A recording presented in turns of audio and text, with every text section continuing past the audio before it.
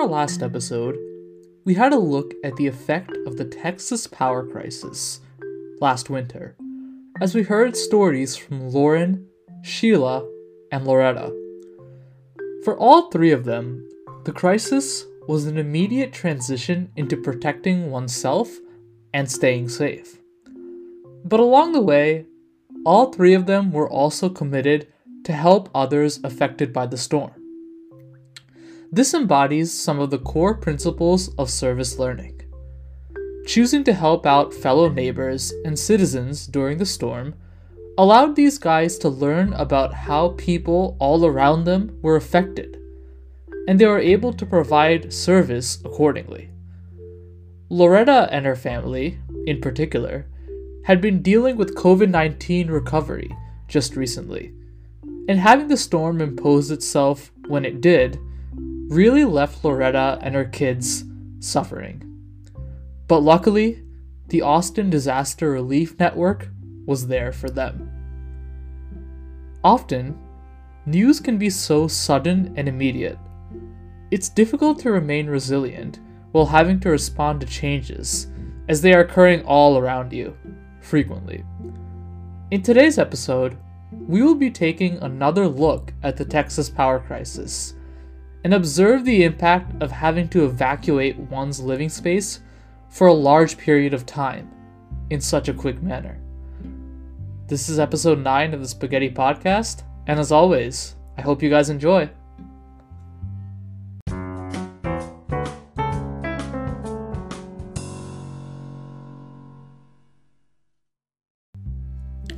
This episode is a continuation of episode 8, which was uploaded yesterday. We introduced Lauren Slusher, a domestic and international photographer who had to endure the Texas crisis earlier this past winter. I've linked her website to the episode description, where you can learn more about her work as a photographer, as well as the survivors that she had interviewed. As part of a photo-audio project, Lauren wanted to interview survivors from the crisis in order to highlight the disparity and losses endured during the winter in Texas. We're going to be hearing from Levy today. He's the third survivor that Lauren interviewed. So in episode 8, we heard about the struggles of Loretta's family, in addition to having to endure the winter crisis. She had a family of 5, recall. Similarly, Levy had apparently had an extremely difficult year leading up to the Texas crisis. Now, obviously, the pandemic has presented many challenges throughout 2020, so given that, the pandemic is always there as something that really brings you down and provides even more challenges for your life. But on top of that, Levy had also lost his apartment due to a flooding during the winter storm Uri in February of this year. So already, we notice similarities between the experiences of Levy and Loretta. Recall that Loretta's water heater led to the flooding inside her living space, forcing the entire family to relocate. Just as the experiences between the two interviewees are similar, so are their perceptions. Levy told Lauren that he still recognizes how good he has it, despite the setbacks that he has faced as a result of the crisis. Another notable aspect of resiliency is really understanding the situation that you are facing. All 3 of the individuals that Lauren interviewed recognized that, just like them, there were thousands, millions of people throughout the state and nation that were affected by the crisis. Just yesterday, we reported that 4.5 million people in Texas alone were affected by the storms across every single county. It can be reassuring to calm yourself down and let yourself know that you are not alone. But often, this is hard to do when events are changing so quickly and are truly a matter of life or death. But ultimately, patience is key. Even when preparing spaghetti, it may take a while for the strands to come together fully. I've experienced many times where I've tried to cook noodles, but some noodles stick together and haven't been properly cooked. be prepared to spend a little bit of time, sometimes a lot of time, to ensure that you can produce what you'd like most in the end. So with that anecdote out of the way, let's get back to Levi's story. Unsurprisingly, Levi was inspired by the way people came together and united during the crisis. Sound familiar from yesterday's episode? Levi also mentioned how much he enjoyed seeing unlikely friendships merge. Now, this is something that I can relate to as well. I actually just completed my first semester of college this past fall. My goal as an undergraduate is to pursue a bachelor's degree in computer engineering. And initially, I came into college thinking that I'd have to put a lot of work into my classes in order to do very well. And a lot of this work would have to be done myself, individually. However, I've learned that making connections has helped expose me to potential opportunities that can really stagnate my career. I've emphasized the importance of being open to change on many different occasions throughout this podcast. And a lot of these volunteers and service workers during the crisis had to work with each other immediately to ensure that they could get the job done for these 4.5 million Texans. This was due to the urgency of the task at hand itself. So while all tasks are not nearly as urgent as the crisis may have been, impacting so many people, being acceptful of change as it occurs is a critical skill that allows for greater resiliency. When Levi first had to evacuate his apartment due to the flooding, he ended up staying at a hotel near an airport. He did have a friend with him. And at the time, Levi's friend was actually visiting from out of town, though, as we can tell, that worked out quite unfortunately. Levi was lucky to find space at the hotel that he ultimately found, because he was actually one of the earliest evacuees. Recall from the last episode that we heard from Loretta talking about the importance of planning ahead, especially when it comes to big problems such as this crisis. The Austin Disaster Relief Network, or ADRN as I have been abbreviating, ensured that a committee was ready to take charge and provide assistance to citizens within a moment's notice. Now here, we see that Levi understood that the flooding at his hotel would only get worse. And because he understood that, he made the right priority decision in choosing to evacuate his residents as soon as possible. This helped him secure a spot in the hotel, a spot that he really needed. Now, despite being one of the earliest evacuees, Levi noticed that there was relatively little food at the hotel and nearby. This was because nothing was open due to the road conditions as a result of the storm. There were several stranded hotel staff that also had had a hard time coming back home. So even some of the hotel staff actually stayed in rooms, just like some of the other guests were, because they had no choice. I mentioned in the previous episode that it's really hard to understand a situation without experiencing it yourself. Even for me, it's hard to imagine working in a hotel or some sort of organization that provides housing for other people and having to be a part of that organization, sleeping with the people that you provide service to, because you yourself just cannot go anywhere. It definitely is very challenging. Now, there was actually one diner that eventually ended up reopening in the area after a few days, just to provide some sort of food and make some business, of course. And as you may guess, being the only diner open, Levi stood in line to wait for multiple hours just to get the meal that he wanted. But it would end up being worth it, as we're about to find out. While spending time in the line full of residents as he was awaiting his meal, Levi had the chance to talk to some of the diner staff. He chose to discuss the situation of the hotel he was currently staying at. He specifically mentioned that there were an abundant number of elderly folks who were stranded and unable to find any food whatsoever. Ultimately, Levy was able to convince the diner to donate many boxes of food to him. Now you might be thinking, why did he want all of this food?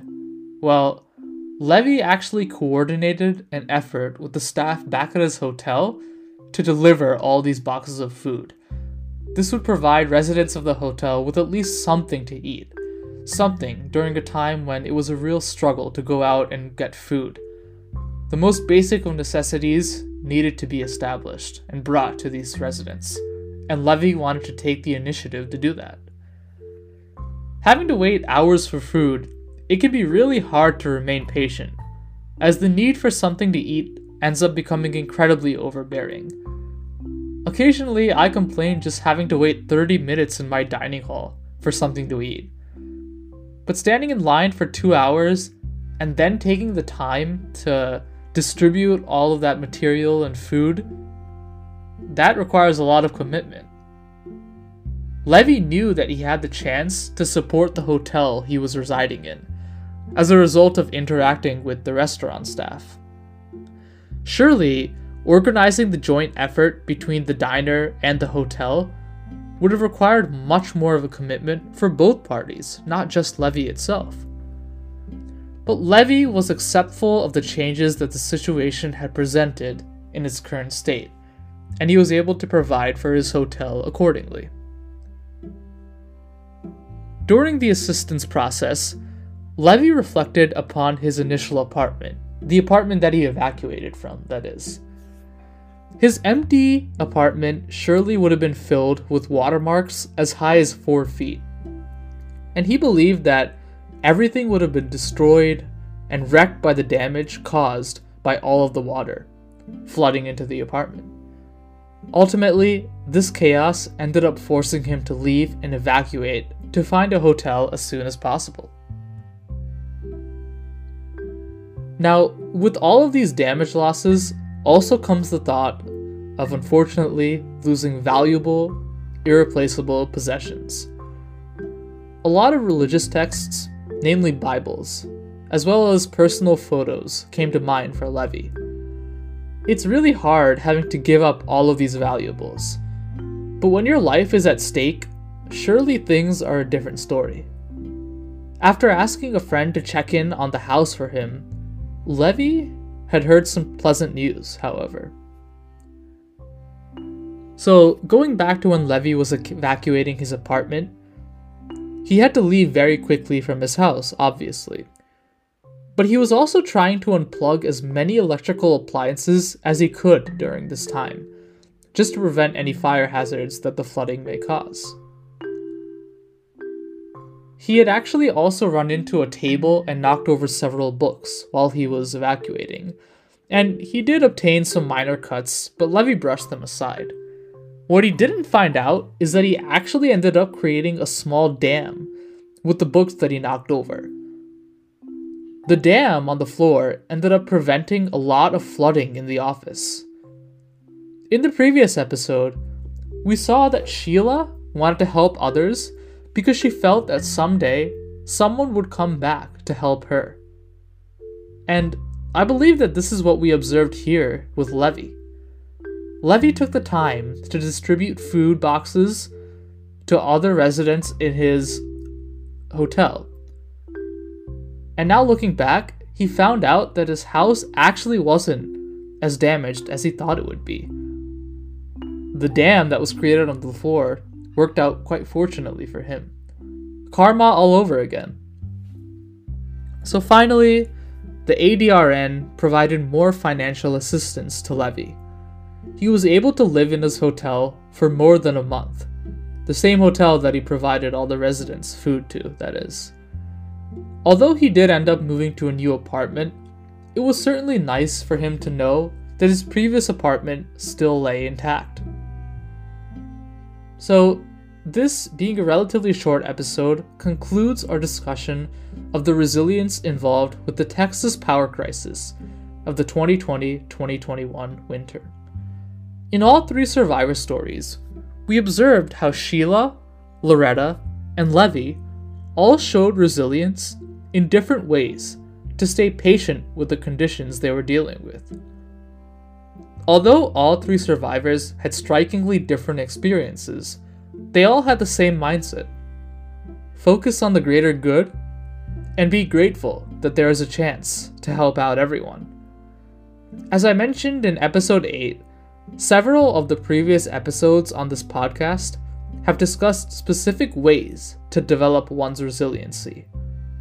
However, I feel that these experiences, the experiences that I outlined in this episode and the previous episode, illustrate how the process of being resilient is very cumulative.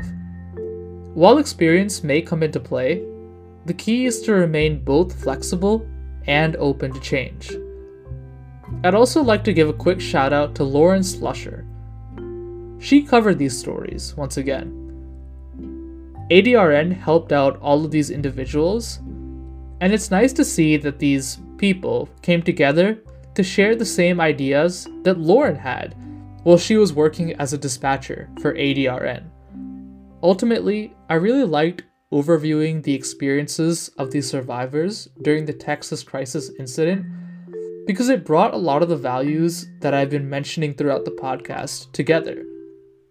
Having to endure a chaotic storm or a natural disaster is something that's really not easy and very difficult to handle, especially coming right after a pandemic when you've already gone through so many losses.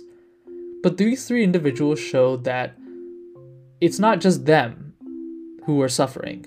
There were multiple people all across the state that were undergoing the same issues that they were. And they thought it was in their best interest to help and support those individuals as much as they could. They were quite fortunate in that the Austin Disaster Relief Network was there for them. But seeing that an organization like that was there for them, they wanted to contribute themselves. Ultimately, this is what it takes to be resilient and continue the process of service learning and providing for your community.